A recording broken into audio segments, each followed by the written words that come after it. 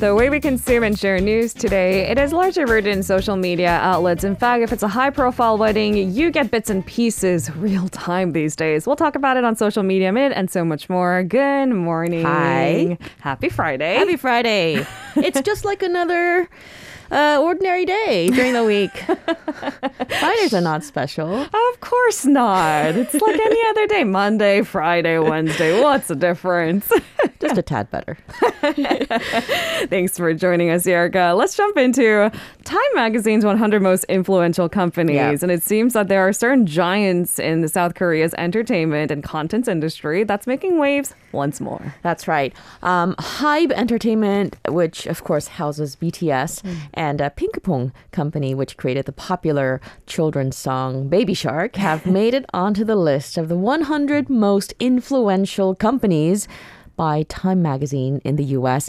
The magazine released this year's list just yesterday, and it called HYBE the pop powerhouse, saying that the entertainment company and its founder, Bang Si-hyuk, are transforming the music business, not just here in Korea, but globally as well. Yeah, sometimes we talk about BTS so much that I forget to fathom what this actually implies for the American music market that was largely dominated by, let's be honest, North American artists. Yes. So BTS is paving kind of a new realm, if you ask me.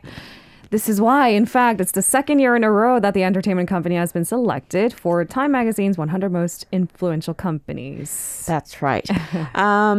So founded in 2005 under the name Big Hit Entertainment by musical mastermind is how Time Magazine described Bang Si-hyuk. The company went public on the KPOP back in 2020. It is now valued at 9.5 billion won. I mean, because we just mentioned the name Bang Si-hyuk, he started out as an artist himself in the industry. Right. He was a composer working with JYP Entertainment, and then he broke away, founded his own company again in 2005. He spoke with Time after the list was announced, and Big Hit is now, HYBE is now one of the most interesting case studies in the music industry. And he talked about, the key factors that led to this phenomenal success of HYBE Entertainment and BTS. And he talked about the formula that's quite different from the American mainstream formula. Sure. For example, loyalty built through direct contact with the fans. He did stress, however, that the product itself, the music, was paramount to the company's huge success.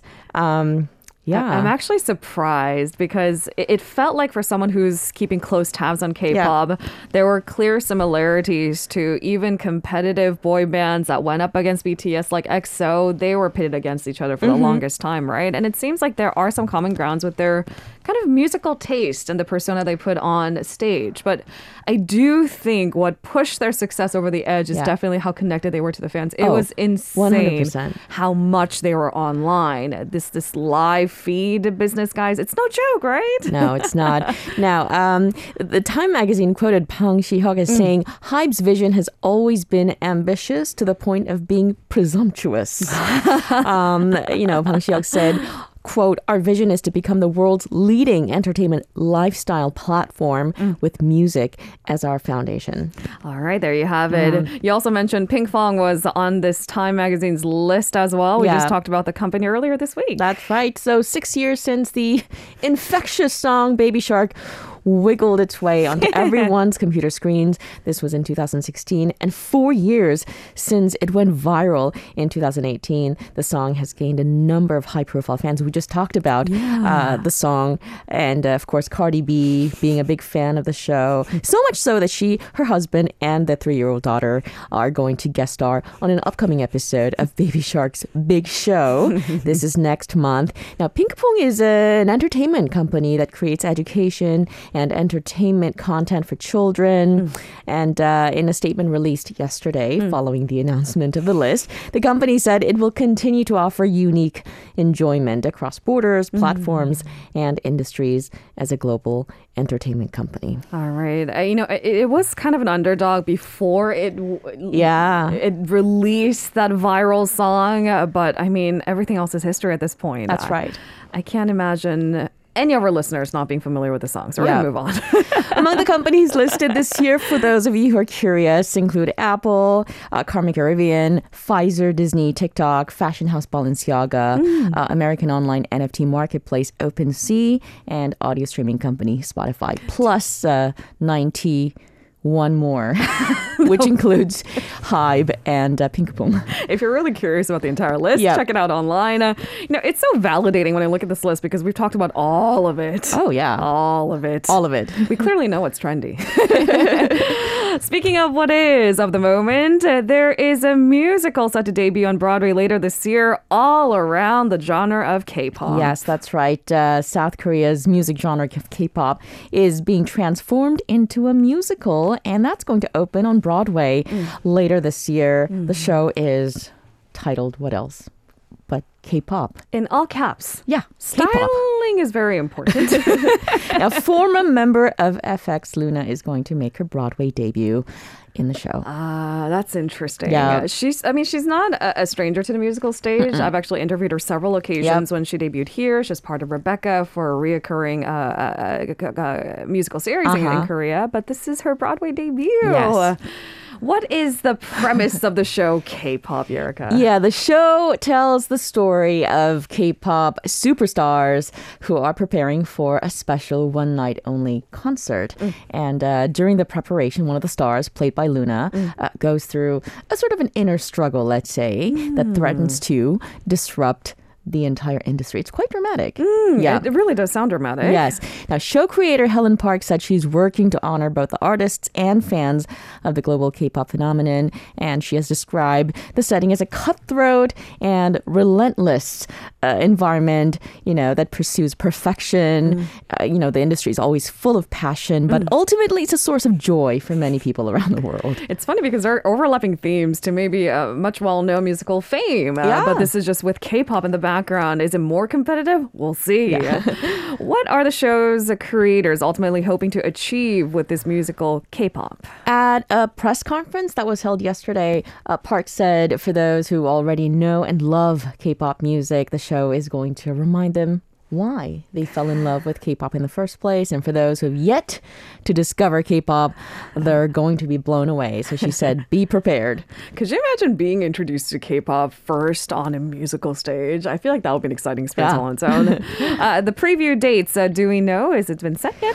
The previews of the show will begin on October 13th later this year. And the show will officially open on November 20th at the Circle in the Square Theater in New York City. No, really, I mean, I know we've been making such giant steps in Hollywood that sometimes we forget. And apparently on Broadway, too. These are such remarkable changes. I read an article that dates back to 10 years ago, and it talked about how K-pop is the new thing and it's the next J-pop. Yeah. This is only a decade ago, and now it's so relevant.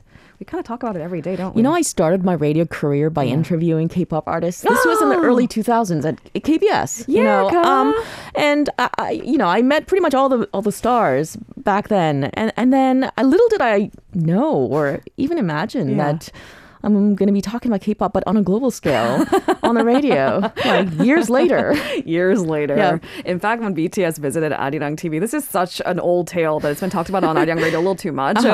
We had no idea that they would blow up this big. No one did. Right. And their identity was in question. Will they be called Bulletproof Boys? Will they be called BTS? My goodness. There was a whole thing because we're an English broadcaster, right? But anyway, forevermore known as BTS, we replay those interviews quite frequently. Yep.